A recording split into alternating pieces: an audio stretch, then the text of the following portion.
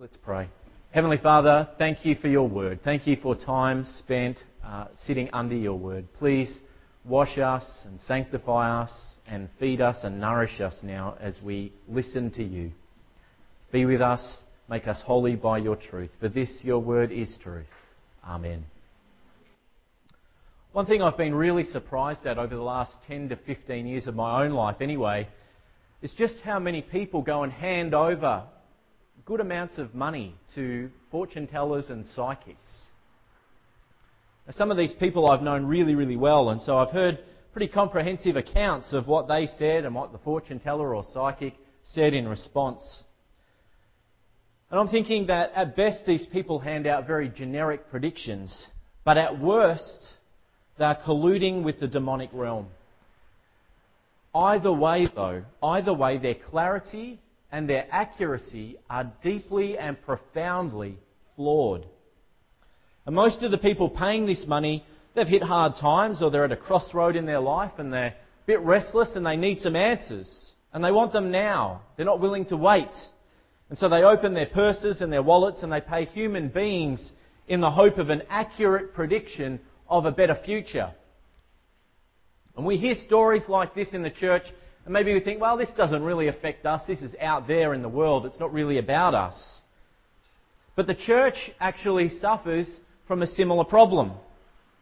Even though Jesus assures you in the parable of the weeds today that God has your future and a glorious future that it is in His hands, there are going to be times when that assurance does not satisfy you. There will be times when you'll get restless and maybe even try to plan and shore up your own future in your own strength. It's an odd situation. We want to know what the future holds for us. We want to know that we'll be okay. We want to know that there's some security and things will turn out just like we've hoped and like we've dreamed. And God gives us this accurate picture with this full assurance in His Word. It's a complete and a comprehensive picture. It doesn't leave anything out. And today He says, the righteous shall shine like the sun in the kingdom of their Father. That's what the future holds. But for some reason, we're not always satisfied with that. And I think it's a deeper issue than simply being restless. It's a deeper issue than simply feeling impatient with our lives. At its root, what we're really talking about is a question of trust. Whose hands is your life in? Your hands or someone else's? Or something else's? Or someone else? Who holds your life, your future in their hands? The truth is we're impatient. We lose focus when things get hard and tough. We do. And worst of all, we don't always turn to God when this happens. Often we turn to exactly the same things that many other Australians turn to. And that is our own personal idols. An idol? What idol? I'm going to turn to idols. An idol is whatever you set your heart on and trust in to bring you comfort and relief. I want to say that again. An idol is whatever you set your heart on and trust in to bring you comfort and bring you relief. What is that for you? Idols are often neutral in and of themselves, but when you throw your trust behind them, they become an idol or your own small g God. Not the big G God, that's the God of the universe. A small g God is something less than that. And they might be investments. They might be wealth. It might be financial stuff. It might be phones and technology. It might be Facebook. It might be houses, cars, a particular career path or a job. It might be sex. It might be fame, stars, sports. Is chocolate an idol? We can make an idol out of almost anything. We're experts at building up idols. So just ask yourself today, again, what we spoke about before, what couldn't I live without? And maybe there's more than one thing competing for your attention in your life. There's a famous person in the church that said that the human heart is a perpetual idol factory. It's a The heart is a factory that just makes idols all the time. It never stops. And I think this person is right still today. But whether it's fortune tellers or whether it's false prophets or any of the idols that we mentioned before, they all lack something only God gives you with any kind of real perfection. And that, my friends, is 100% accuracy. 100% accuracy. Only God speaks into your life with 100% accuracy every single time He opens His mouth to speak to you.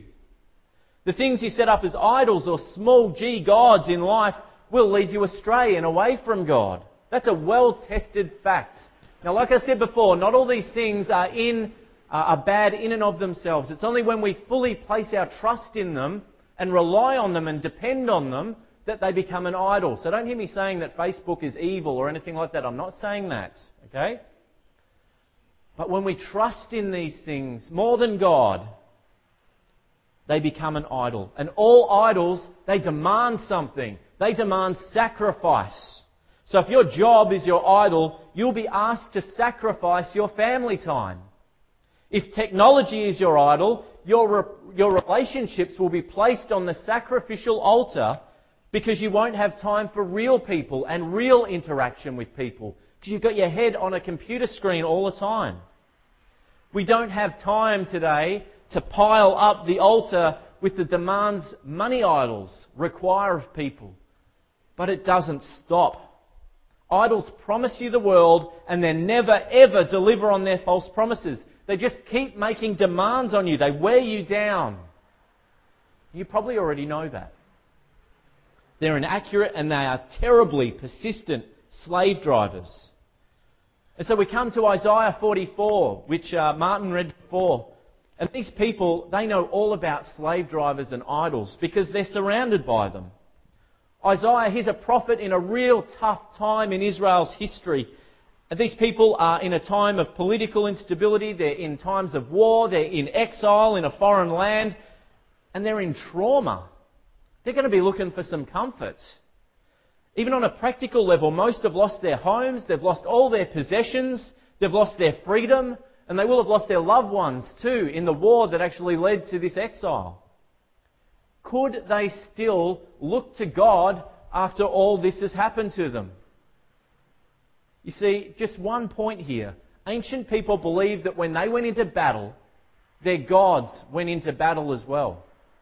And so the victorious nation obviously had more powerful gods.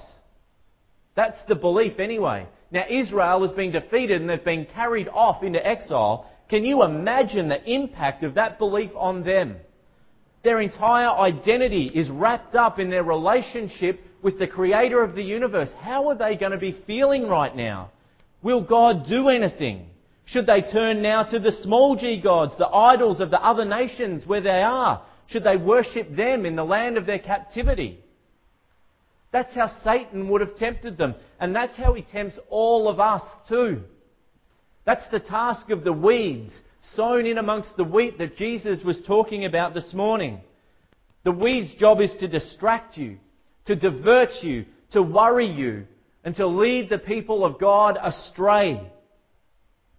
So would the Israelites discover hope, redemption, and a future in idols made by human hands?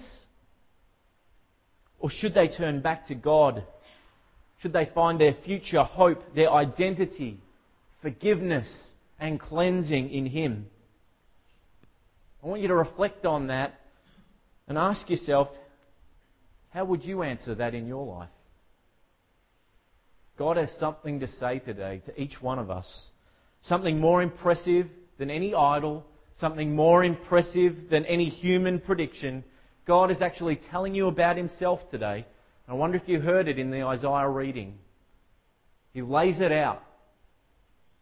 This is what the Lord says, Israel's King and Redeemer, the Lord Almighty, I am the first and I am the last. Apart from me, there is no God.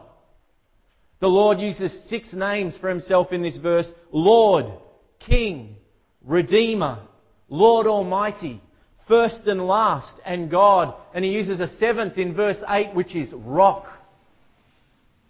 He is Lord, Yahweh, the I am who I am, as He told Moses at the burning bush in Exodus. And His name tells you about who God is. It stresses the grace of God, His undeserved love and favour, His mercy, His compassion, His forgiveness. When Moses wanted to see His glory, the Lord told Moses, I will cause all my goodness to pass in front of you, and I will proclaim my name, Yahweh, the Lord, in your presence. I will have mercy on whom I will have mercy, and I will have compassion on whom I will have compassion. He is the Lord, and He is your Lord. God calls Himself King. Now we know a king rules, but more importantly, a king fights battles on behalf of his subjects. In the Bible, in the Old Testament, Saul had the title of king, but it was David who did the work of a king. He fought the Israelites' battle for them when they accepted the challenge of that Philistine giant Goliath, and he took him out with a stone, didn't he? And then the people of Israel honoured David as their king, proclaiming, Saul has slain his thousands and David his tens of thousands. And the reason I mention this is because the Lord met your enemy Satan, and He fought your battle for you and for all of us. And not only did He go into battle, but He disarmed Satan by taking away his power he had over you, that power of sin. He paid the penalty for your sins. He took the place of all of us, dying for us, rising for us, and overcoming that eternal prison of hell. The Lord is your King. The Lord calls Himself Israel's Redeemer. And a Redeemer is a person who makes the necessary arrangements to set a person free. Maybe you've seen in the news in the past weeks, I saw it on TiVo somewhere, about Dick Smith. Didn't he pay like $500,000 to release someone who was captive in the Middle East? He did the work of a Redeemer. He paid the price to the captors that this man, this Australian man, might be released from captivity in the Middle East and be able to come back to his family. When the Israelites were stuck as slaves in Egypt, the Lord declared, I am the Lord, and I will bring you out from under the yoke of the Egyptians. I will free you from being slaves to them. I will redeem you with an outstretched arm and with mighty acts of judgment. Jesus redeemed you by Himself through His own life in your place. He called you out of slavery to sin and idols with all their demands that they place upon your life, all the captivity and wearing down that they do on you. He released you from their captivity, and He made you free through His holy and precious blood, which we get to participate in today as we come to Holy Communion. He is your Redeemer. God is Lord Almighty. The NIV says Almighty, and you know that doesn't quite cut it. It doesn't quite cut it.